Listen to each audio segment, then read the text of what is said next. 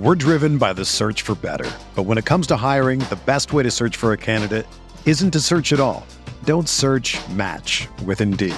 Indeed is your matching and hiring platform with over 350 million global monthly visitors, according to Indeed data, and a matching engine that helps you find quality candidates fast. Ditch the busy work. Use Indeed for scheduling, screening, and messaging so you can connect with candidates faster. Leveraging over 140 million qualifications and preferences every day, Indeed's matching engine is constantly learning from your preferences, so the more you use Indeed, the better it gets. Join more than 3.5 million businesses worldwide that use Indeed to hire great talent fast. And listeners of this show will get a $75 sponsored job credit to get your jobs more visibility at Indeed.com/Blue Wire. Just go to Indeed.com/Blue Wire right now and support our show by saying that you heard about Indeed on this podcast. That's Indeed.com/Blue Wire. Terms and conditions apply. Need to hire? You need Indeed.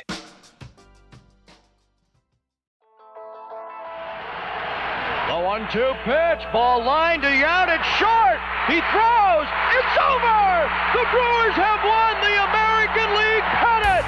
Milwaukee, you have a World Series! Hit in the air, Yount makes a great catch, and Rodney Amos has thrown the first no-hitter in Milwaukee Brewer history! Swings, and there it is! A base hit in the right center! He's done it! 3,000 for Robin. And there's a drive in the left field. This is hit well. And it's gone! Robin Braun! A two-run home run! The Brewers take the lead! Morgan, a smash up the middle. Base hit to center. Here comes Gomez. Around third. A throw and the Brewers win. The Brewers are moving on a base hit by Nigel Morgan. Here it is. Yelich sends one to right center and deep. Get up. Get up. Get out of here and gone for Yelich. You're cruising for a bruising with me, Andrew Snyder. And me, Adam McGee. As we talk all things Milwaukee Brewers for the Eurostep Podcast Network and Blue Wire Podcast. Adam, this is a podcast about baseball. The Milwaukee Brewers, you and I have watched now 117 games and have sat down across from one another for, I think now what will be 43 times talking about Brewers baseball. But we might not be here doing this if not for the existence of two other podcasts. Eurobasket's coming up. Giannis is getting ready to lead Greece to a Eurobasket title. And if you want to hear about that and all things Milwaukee Bucks, listen to our pals and colleagues, Ty Windish and Rohan Kadi on the Eurostep podcast. They do a great job talking through things humorously and providing spot-on analysis of the Bucks and the NBA at large. They laughed at a question or a comment that I said in last episode about the most interesting matchup for the Bucks this season being the Charlotte Hornets because it's an Eastern Conference Finals preview. Nevertheless, great guys, great show, great analysis. And also, Adam, you talk about the Milwaukee Bucks. Did you know that? Did you know that you talk about the Milwaukee Bucks? I did know that. Turns out I talk about most things, I think is the way this is panned out. But I talk about the Milwaukee Bucks. Jordan and I don't think we'll have an episode this week, but hopefully early next week we'll get one back. We're going to start going position by position, reviewing what the Bucks had last year, looking ahead to what they have this year. And yeah, we'll have all sorts of Eurobasket talk and all kinds of other stuff too. Yeah, so if you're in the mood for any kind of Milwaukee sport, the Bucks, the Brewers, we've got you covered on the Eurostep Network. Adam, but we're going to talk about Major League Baseball, the Milwaukee Brewers, who were faced with a daunting task after losing 2 of 3 games to the St. Louis Cardinals, the division race in the National League and the wild card race in the National League coming into kind of crunch time. There's less than a month left in the season, or a little more than a month, I guess. Math is hard because this season goes into October now. So a little bit more than a month left in the season to shake things out. And the Brewers faced the Los Angeles Dodgers this week. It was a series we were concerned about as their opponents in these various races were going up against teams of lesser quality. And I think at the end of the day, the Los Angeles Dodgers coming to town for 4 games, and you come away with it with a split. Lost some ground in the division, gained a little ground in the NL wild card. So all things considered, I think for this 4-game stretch, it's job done and survival mode engaged. And so far, the Brewers are surviving. You get a split against the Dodgers. That is certainly no small feat. We were talking before the series about their comically large run differential. You get out of this with only a -3 run differential. Don't allow the Dodgers to have more than 4 runs in any game. Like, kudos. This is a really, really solid, impressive performance. Of course, there are issues. Of course, there are things we would like to see better, things that I guess have been issues for quite some time. But this does somewhat continue a trend we've seen throughout the season, which is big games, better teams. This Brewers team gets it together. The problem has been the games they've just pissed away over the course of the season. Like, that's your issue. You can trust them when it comes to games like this, but this is very much, season was on the line here.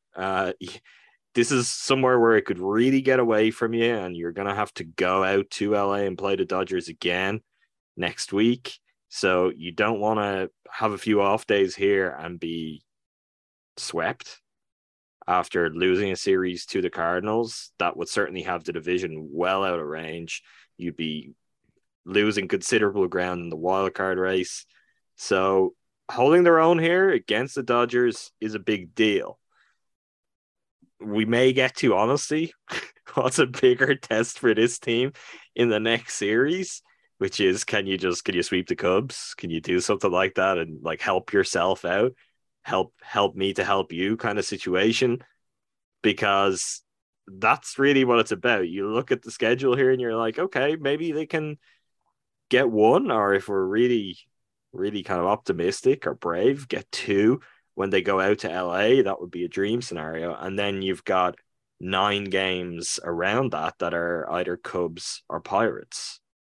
Like, and the Diamondbacks for 4 after that. This is where, okay, you've weathered through this series pretty impressively.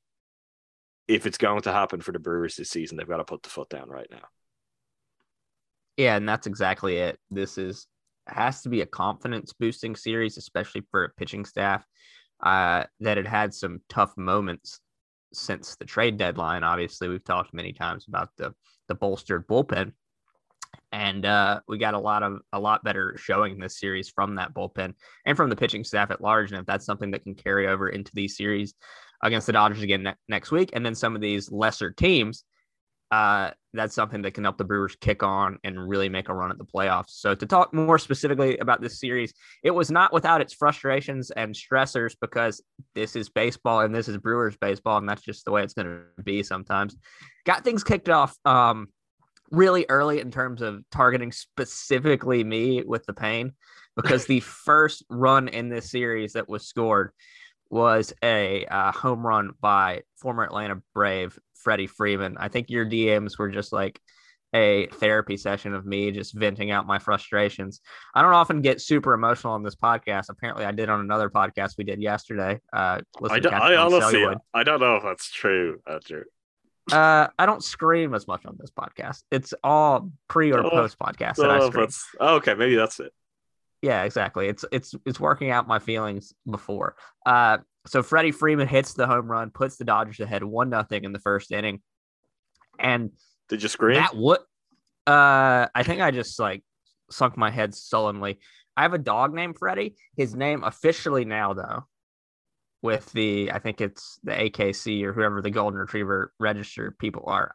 We didn't register for a year. His name now officially is whatever his kennel name was, or breeder name was, and Fastball Freddie. So there we go. He's made the full turn into Brewers fandom as well.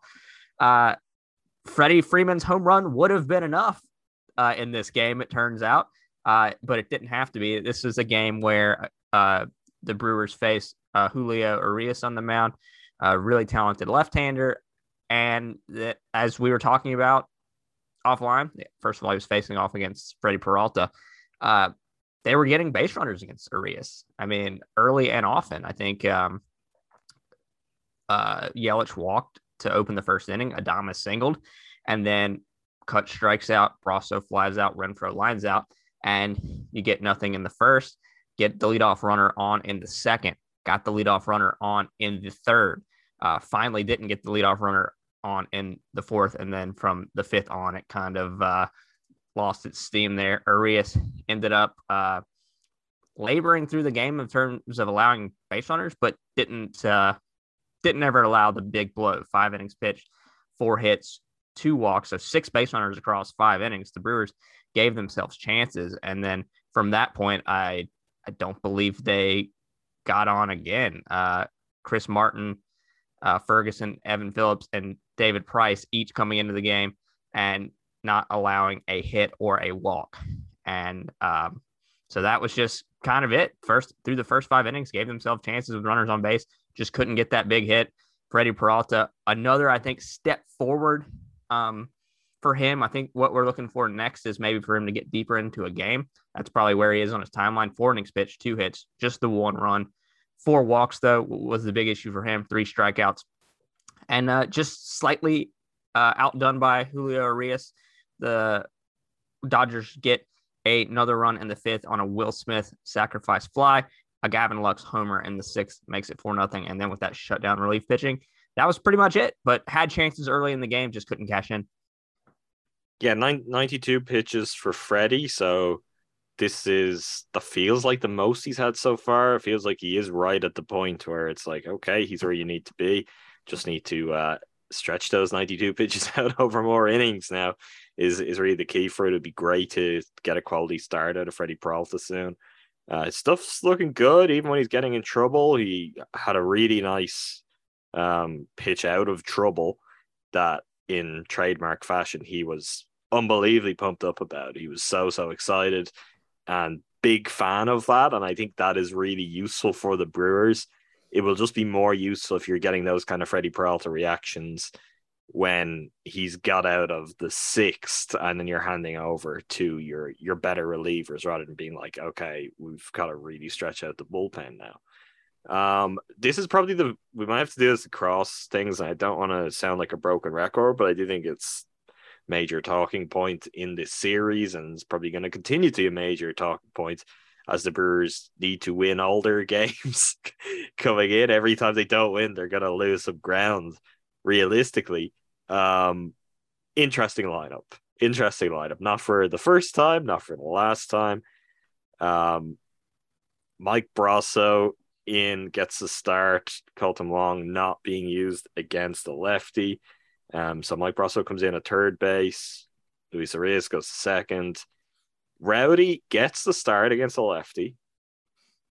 Gets the start at 6th in the order, which I don't quite understand that one. I'm curious for your thoughts on it. But then actually puts up a pretty good outing. He goes 2 of 4. What are your thoughts on this? I know this is we'll check in probably game by game on some of the evolving decisions that were made. Bross for Colton, I think we've established that is the move. That is quite clearly the move right now. Even though it feels like Mike Brasso has cooled off quite a bit, we're not quite seeing what we saw earlier in the season. But Rowdy in, great. Rowdy way down the order. That was a little surprising. Yeah, and that's where I come in the Brasso, Wong, Rowdy, Shira kind of 4-man group that we see rotating in and out depending on if there's a righty or lefty on the mound.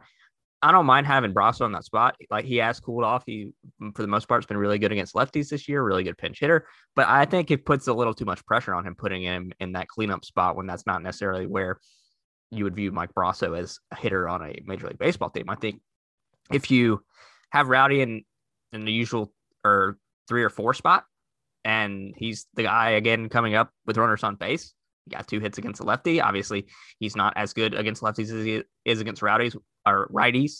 Rowdy versus the righties, as we established looking at some of his numbers last week.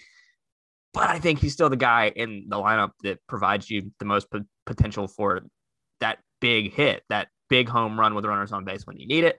So when you're going about this situation, I think you put Bros in on occasion against the lefty, you move Arias to second base, but you keep Rowdy in his normal spot in the lineup, in the middle of that lineup, because as evidenced by that first inning, he would have come up to the plate with runners on base, butterfly effect situation. You can't exactly say it would have gone the same way, but he came through and he got 2 hits against left-handers. So it's something I'm always going to want to keep him in the lineup no matter who's on the mound, just because I think the value add when plugging in Keston instead of him against the lefty is proven, and we've said this a million times, so no one should be surprised at me saying this. I think the value add just isn't there, and I just want Rowdy in the middle of the lineup. He's been your most reliable hitter this year, and at a certain point, it's just you need to roll with your best 9 guys and go from there, no matter the matchup, when the insertions into the lineup aren't really giving you what you're hoping they'll give you. I mean, he has a 718 OPS against lefties this season. This is not catastrophic. I know we've talked about this, but it just continues to be an issue because of the way Council is approaching it. I'd actually have them in front of me. He was asked, I think, later in the series about trying to find spots for Keston and giving some of his reasoning. Honestly, none of it very convincing, in part because that's what coaches and managers do in sports, is they're really, really accomplished at saying nothing over a very long period of time. And that's kind of what he does, just really a no answer. But Rowdy, 3 homers against left-handed pitching this year, 9 runs batted in. I actually think the key thing, and we see some of in this series generally, he is not as good against left-handers. That's understandable. It's kind of a given. But his power still demands respect of the pitcher, and he still gets walked because there's an element of care being taken with him, because they know, well, if I get this pitch wrong, it's still Rowdy Tellez. He could absolutely smash this out of there. And I think that is another factor that just doesn't necessarily come into play for some of the other options at that spot. Rowdy commands a level of respect based on his production overall for the season that is not true of Keston Hiura. We know what Keston's capable of, but we also know that consistency is a major, major issue.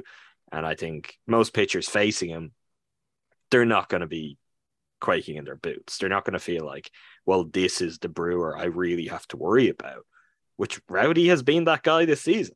So I think when he's in the lineup, you're making it even psychologically just a little bit tougher for the pitcher. They're going to have to lock in because he's still Rowdy Tellez. And honestly, that 718 OPS against lefties, there are some guys on this team that overall do not have an OPS at that level.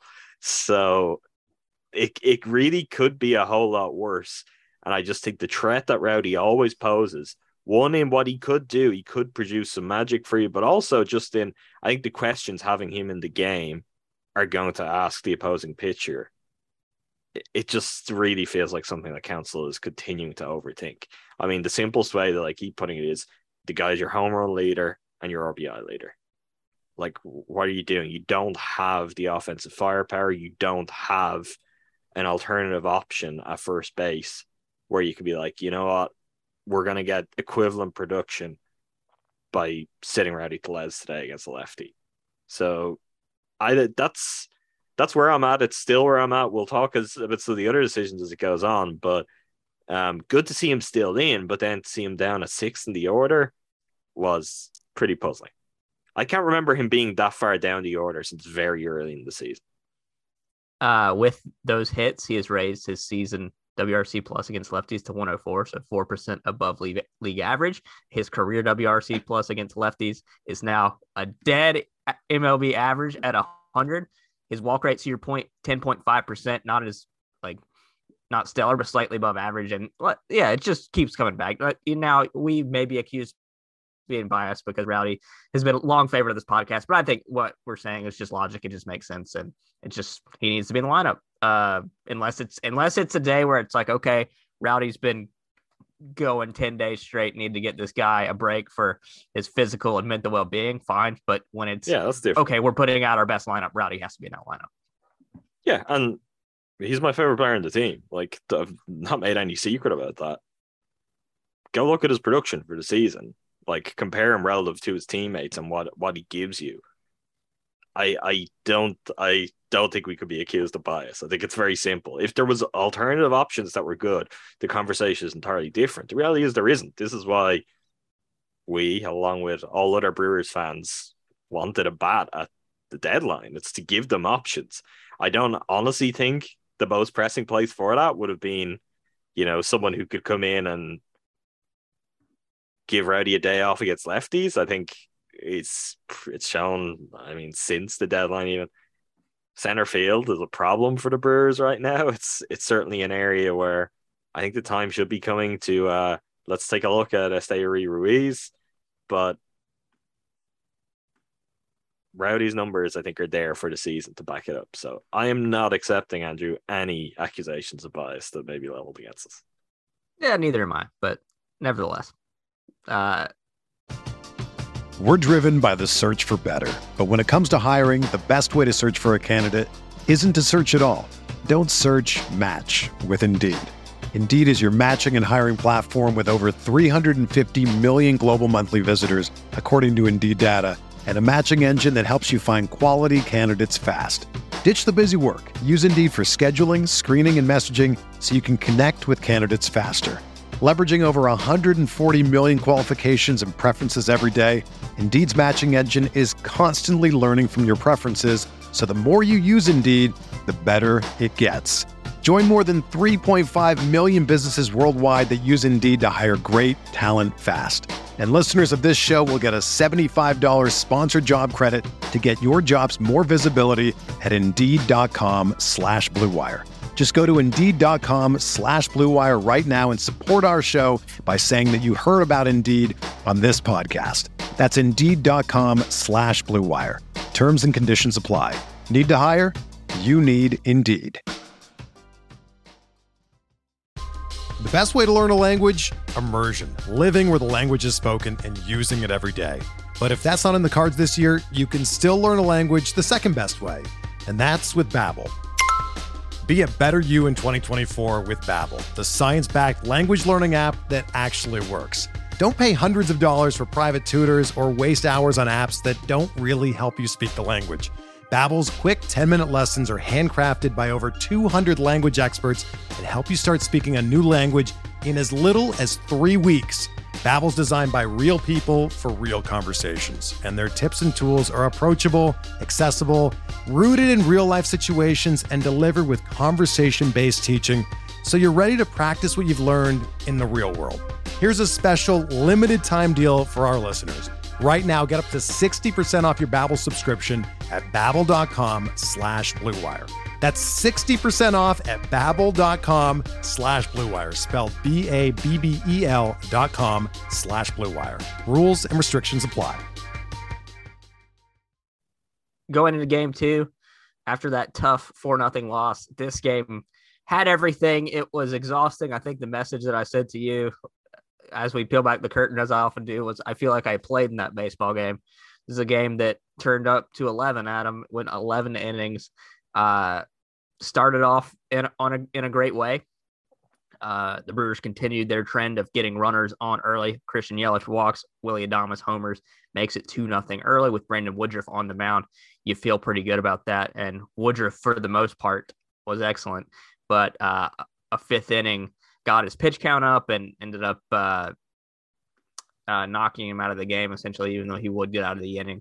5 innings pitched, 5 hits, 2 runs. Both of them were earned, 2 walks, 8 strikeouts, and the 2 runs were 2 solo homers that would be his undoing. Joey Gallo, rumored trade deadline name that the Brewers were poking around, hit a solo homer to right.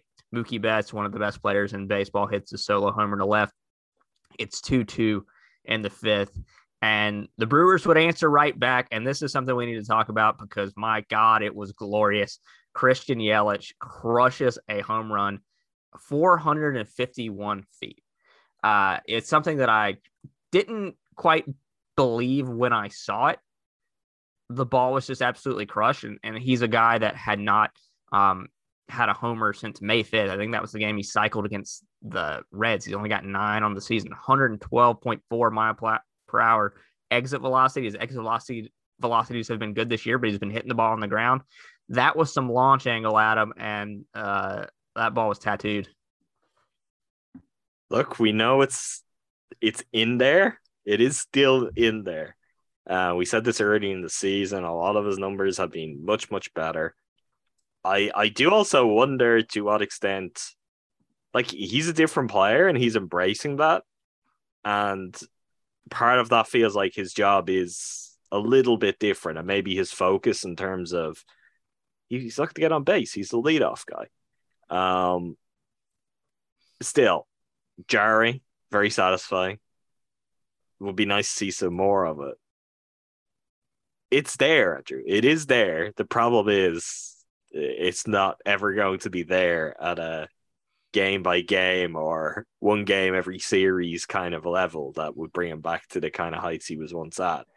But I think the conversation with Yelly is just going to continue to be long term. Hopefully, he continues to have the kind of success he's had as a leadoff hitter. It is also, I mean, another way that this home run was relevant is he was in a massive, massive slump, and that was a good way to get out of it. And not an unbelievable series, but a productive enough series beyond that point after it. Let's see him get back to the kind of levels he was performing at a few weeks ago. And then it will always just be kind of a little bit more pop, just, reappear from time to time. Can we see something like this a little bit more often? It's not impossible. That's really what this should be, record of. It's not impossible. The next half inning, Brad Boxberger would take over for Brandon Woodruff. And I think you had mentioned to me that it was 9 days that he had not pitched in? I think I was wrong on that. It was the guts of a week. I think it was very close to, if not a week. Which I think it was an old friend that we'll talk about later. An old friend that we'll talk about later who had not pitched in 9 days, and it did not go as well as it went for Brad Boxberger. But Boxberger gets Muncy to ground out, strikes out Justin Turner and Gavin Lux. So good performance there from Box. Bouncing back after it's been a tumultuous second half of the season for him, but if he can lock it back in along with some new additions and old friends on the team locking back into form, that bodes well for the back half of this bullpen. One of those guys would have a tough top of the 7th after the Brewers go down in order in the 6th. Matt Bush comes on, who's looked really good lately, allows a Chris Taylor home run to right field, kind of an opposite field shot, and that would make it 3-3 from that point. This game would go all the way into Manfred ball after some continued good defense and extra innings by the Brewers in the top half of the 10th. They would get a chance to win the game in the bottom half of the 10th. And Andrew McCutchen scorches a line drive into kind of the left center field gap. And Chris Taylor, he of 2018 NLCS catch fame, makes a great play. I was legitimately shocked. McCutchen up against Alex Vesia, and Taylor just robs him. As you'll remember, Game 7 of the NLCS in 2018, like I mentioned, makes a catch to Rob Yelich. And Yelich said what we were all thinking in the postgame. He said, I definitely thought about it. This guy, come on. So that was a little stressful at that point. You thought you had a chance to win the game. It wouldn't happen. Then in the 11th, with Brent Suter coming on, Justin Turner singles to score. Freddie Freeman makes it 4-3. They would get out of the rest of the inning, and then the bottom of the 11th was where it all happened with the Manfred man on second. Hunter Renfroe reads the situation, sees the infield kind of playing back because it's Hunter Renfroe. Why wouldn't you? Lays down a bunt that looked like he was going for a hit all the way, reaches safely, gets the runner over to third.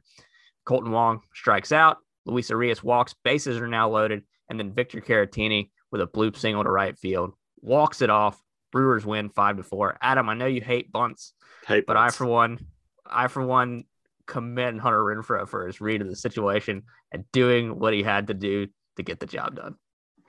Yeah, that's the big takeaway there for me, because honestly, it's not something I would generally put down as, one of the standout skills or traits of Hunter Renfro's game, but that's great situational awareness. That's simple as that. Good reading of the game, good poise, and well executed, and sets himself up to be able to, in famous big country fashion. I just love when big country gets powering around the bases, and he managed to do that here to get home safe for the second round that got the Brewers to win. One thing I do want to call out before moving on to the next game, obviously this was an exciting win. Victor Caratini is no stranger to the walk-off win this season. He's got another one as well.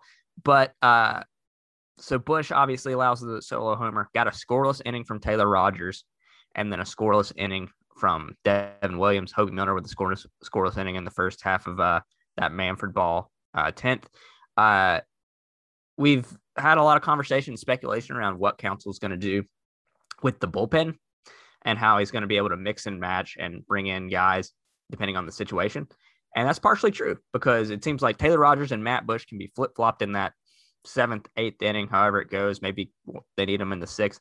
But in the 2 games in the series where it got to the 9th inning and it was a close game, and in one case, a game of the lead, Devin Williams was locked into that 9th inning. So it looks like, and I think it should be, I'm very happy with this. I like the flexibility, especially if Rosenthal is hitting 98. I like the flexibility from 6 through 8. I love having Devin as the guy in the 9th that comes in and closes things down.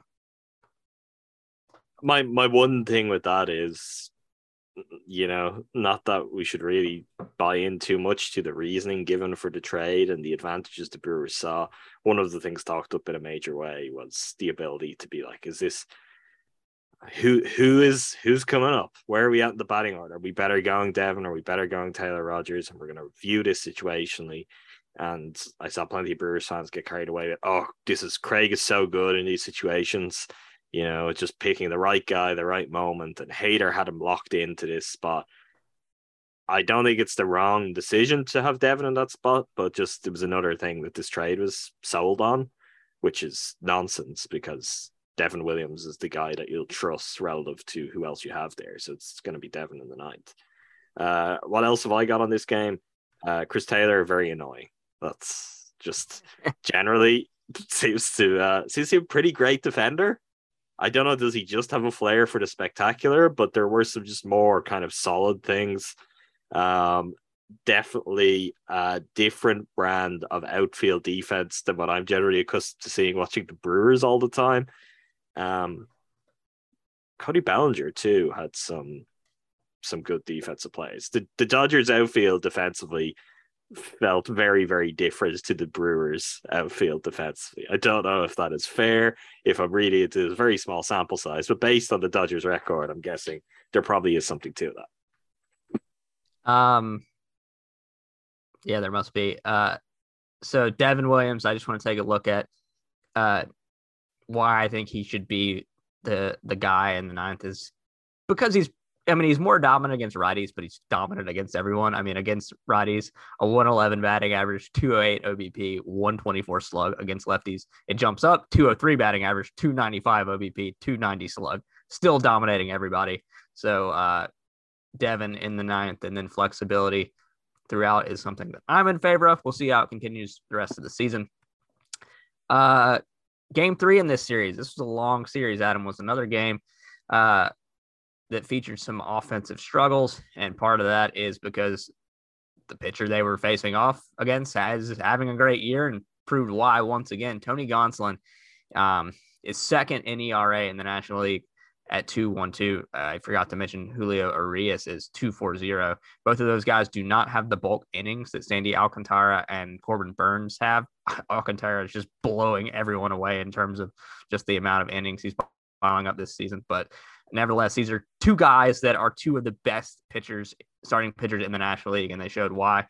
Gonsolin was dominant. 7 innings pitched, just 2 hits allowed, 1 walk, 8 strikeouts. The Brewers just got nothing going. They had 3 at-bats with runners in scoring position.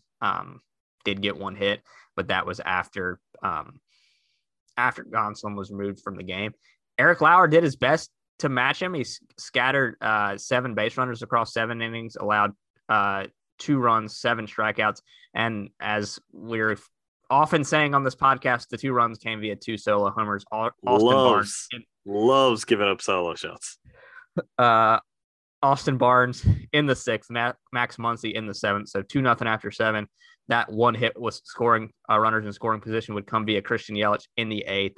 But can we just for a second on that, because I'm curious as to your what can we do about that? What can the Brewers do about that? How do you fix that? What is it about Eric Lauer that if he's giving up hits, he's giving up homers?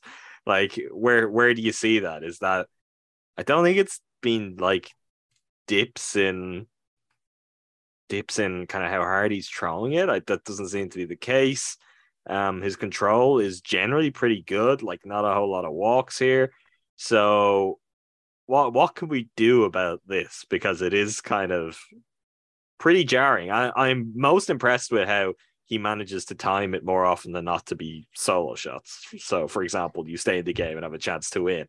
But obviously, this is like, you look at the version of Lauer that was there for quite a long time. He had a phenomenal stretch where he was pitching at a level where he was basically, not that anyone was going to talk about him like it, but he was the best pitcher in the National League performance-wise for a stretch from about last summer through to the first few months of this season. And since then, honestly, a lot of that is still there, except for these rogue home runs. So do you see anything? Do you think of anything in these kind of situations? What is the approach usually for teams when a pitcher is just kind of inexcusably giving up homers? Before a game, you can kind of book Lauer in for 2 single shots now.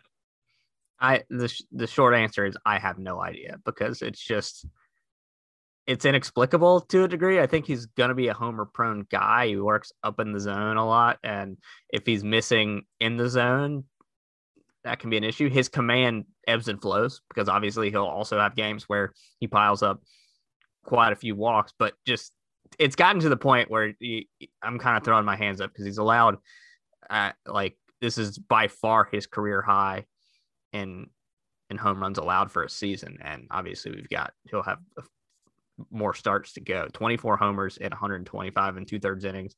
He's allowed, I think, I had it here, he's the 3rd most homers allowed for starting pitchers in baseball or in the NL. So he's this is all MLB. That in a 3.58 ERA, like, it's kind of impressive. It don't exactly mesh. Yeah, it's wild. The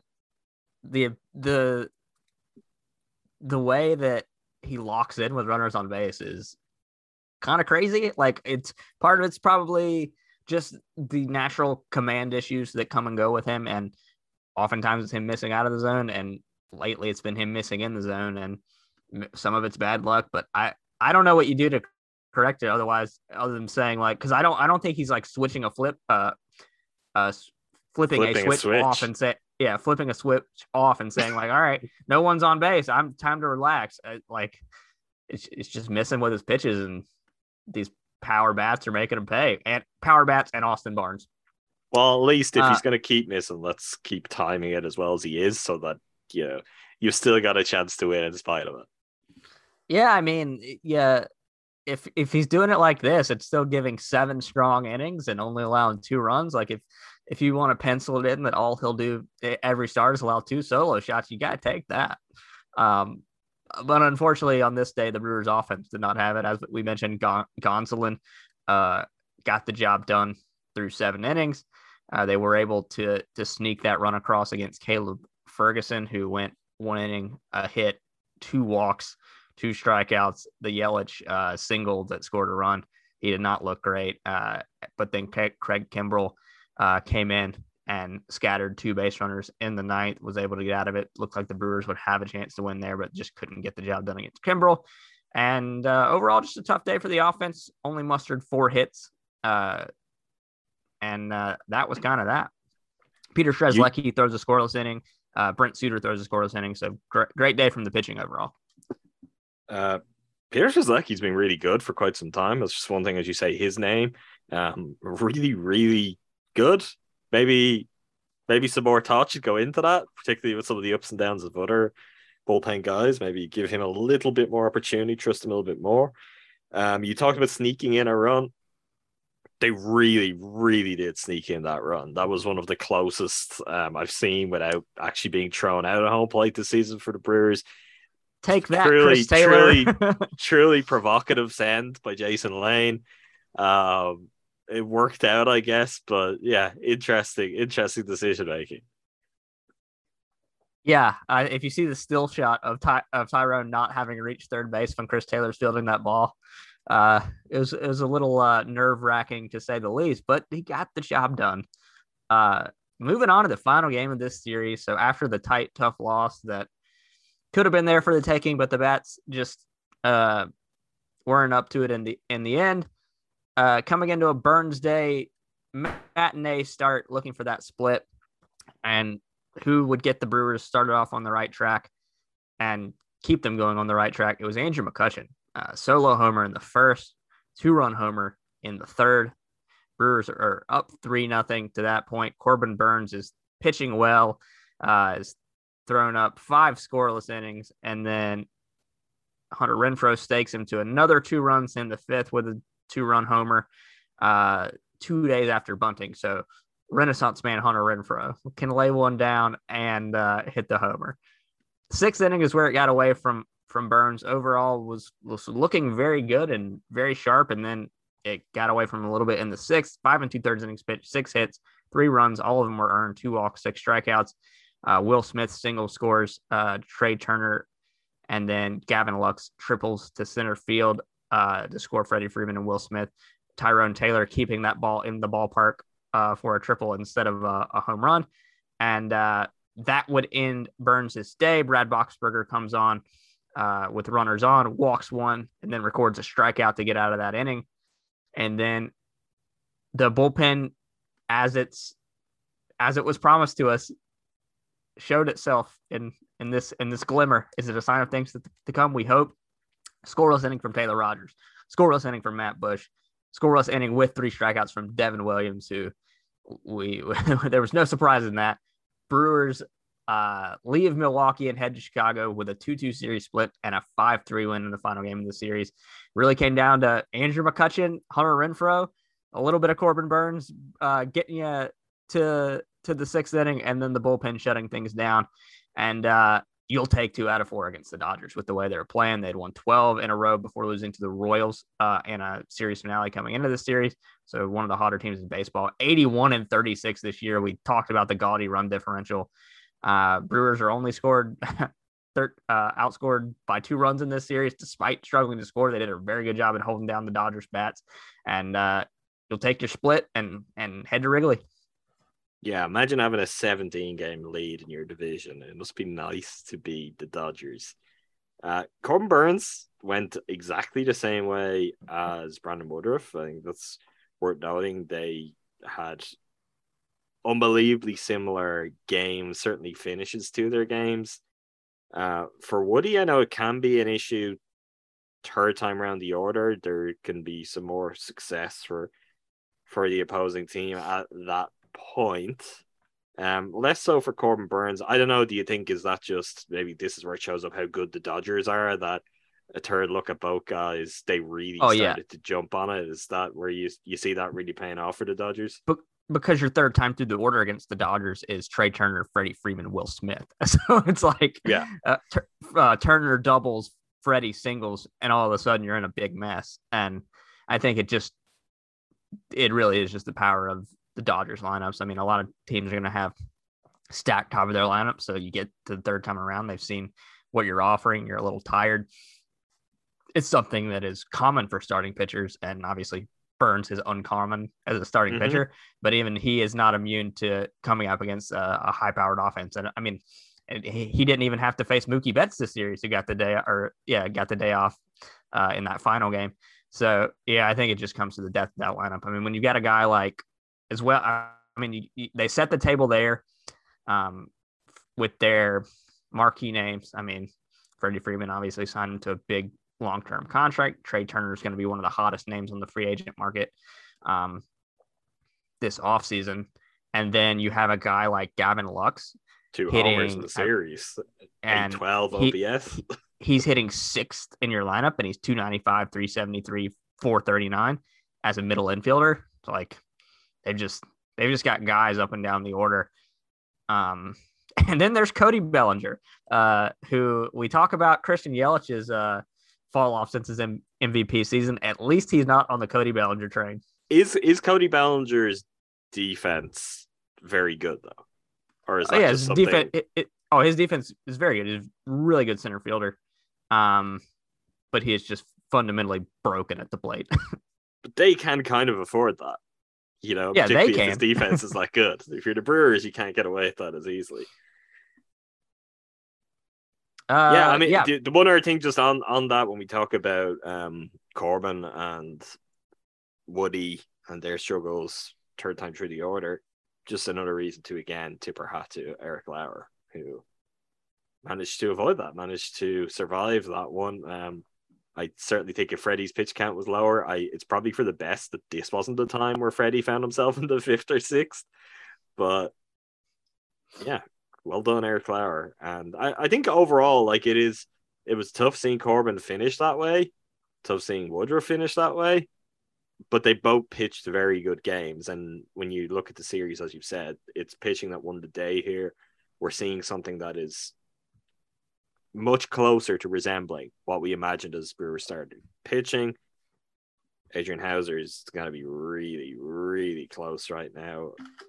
I don't know, actually, has he been slotted in yet? Not quite. He is not, and Council had a comment about that to Adam McCalvey the other day. It said something to the effect of, we're going to make get the most out of this calendar.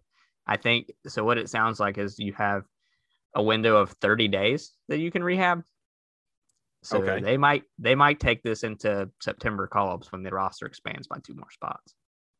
Might not take it that far. Might just bridge up next to it.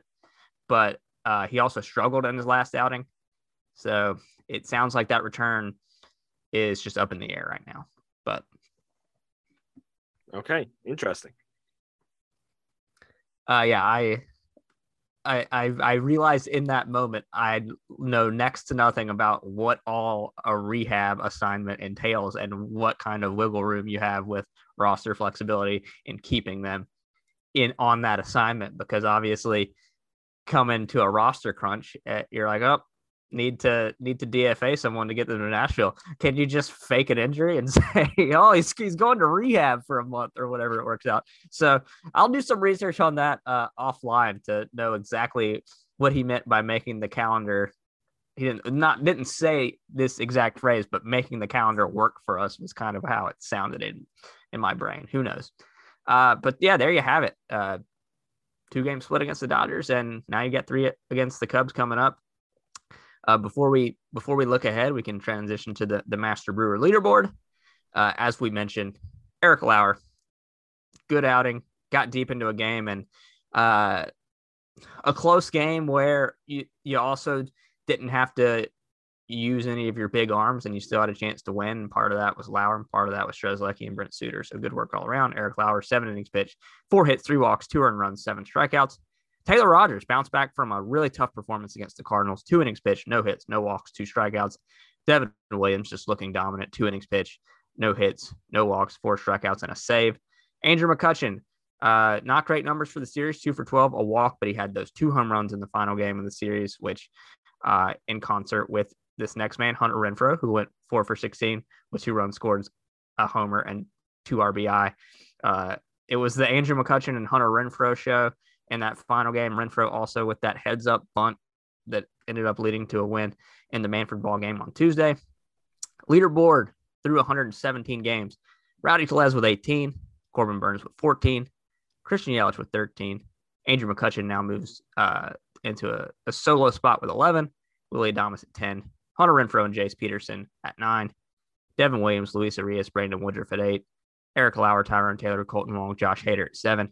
Aaron Ashby, Hobie Milner, Keston Hiura at 5. Trevor Gott, Jonathan Davis, Victor Caratini, Jason Alexander, Freddie Peralta with 3. Matt Bush, Brad Boxberger, Omar Narvaez, Adrian Hauser with 2. Taylor Rogers, Yandel Gustave, Brent Suter, Luke Barker, Peter Strzelecki with a single beer. Master Brewer Leaderboard. Can I give one more shout out? Only played once in the series, so not quite at the bar we usually set for a Master Brew point. Mario Feliciano, though, hit first major league hit, I believe it was against the Dodgers, right? He didn't get one in the previous series. Correct. This was his first hit. They retrieved the ball and everything.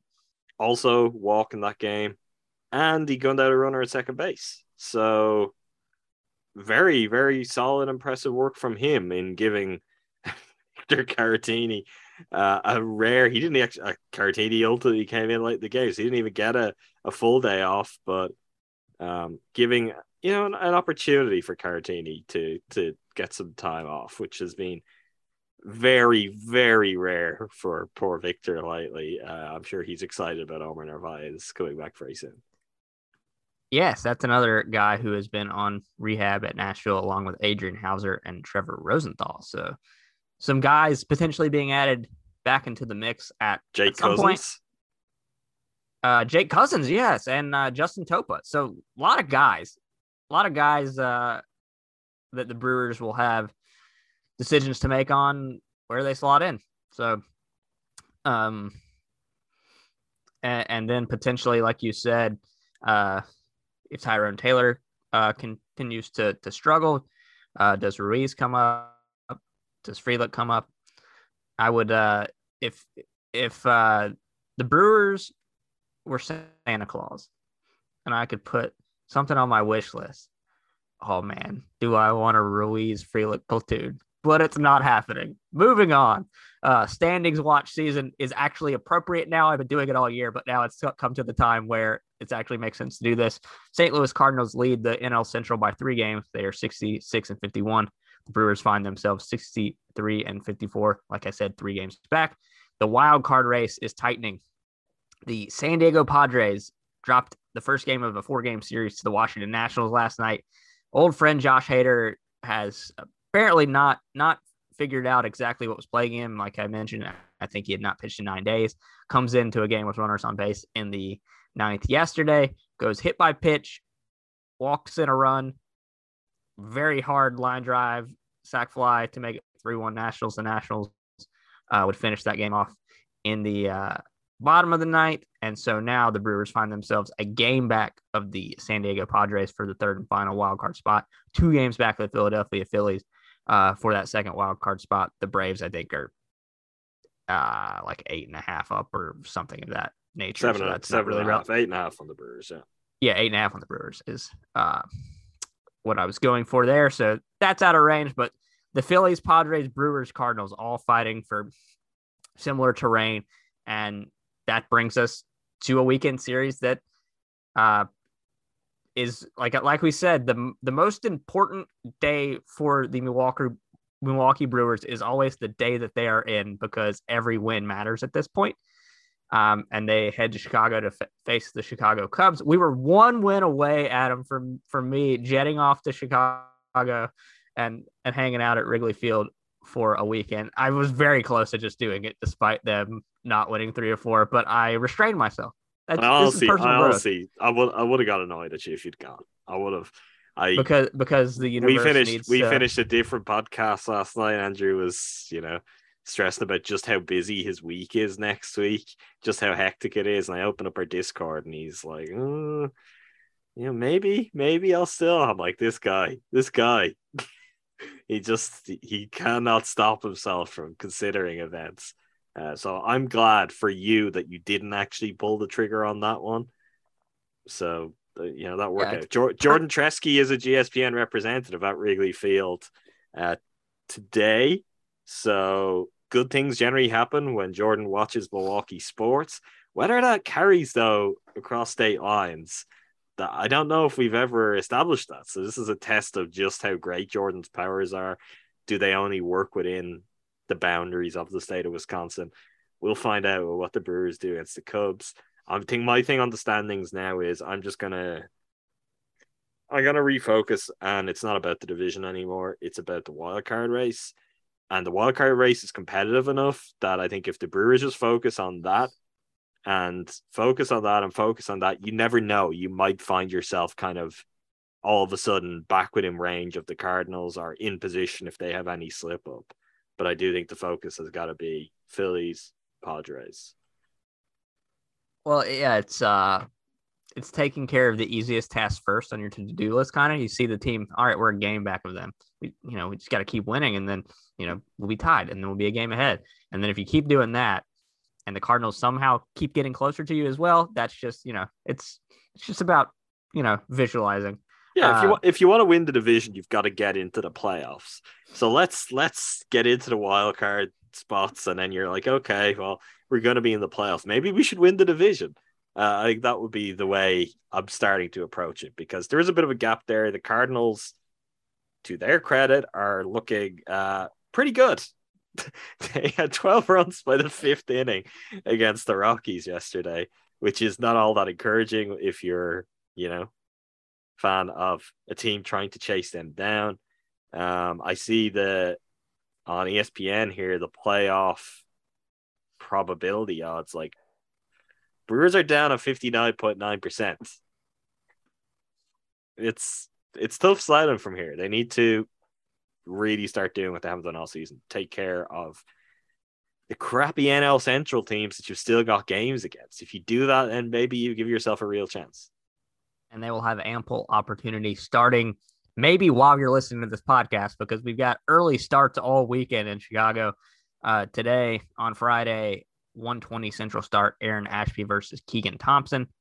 Tomorrow, Saturday, August 20th, 1:20 Central start. On Fox Sports 1 again, Freddie Peralta versus Marcus Stroman. The series finale, Sunday, August 21st, 1:20 Central start, Brandon Woodruff versus Justin Steele. Then 3 more out in LA, and then comes the stretch that you're talking about that they really need to take advantage of. 3 with the Cubs, 3 with the Pirates. All 6 of those are at home. Then a West Coast road trip against the Diamondbacks, who are not very good. The Rockies, who are not very good, but you play in Coors Field, so weird stuff can happen there. As the Cardinals learned by dropping a couple of games out there last week and then absolutely battering the Rockies when they would come to St. Louis.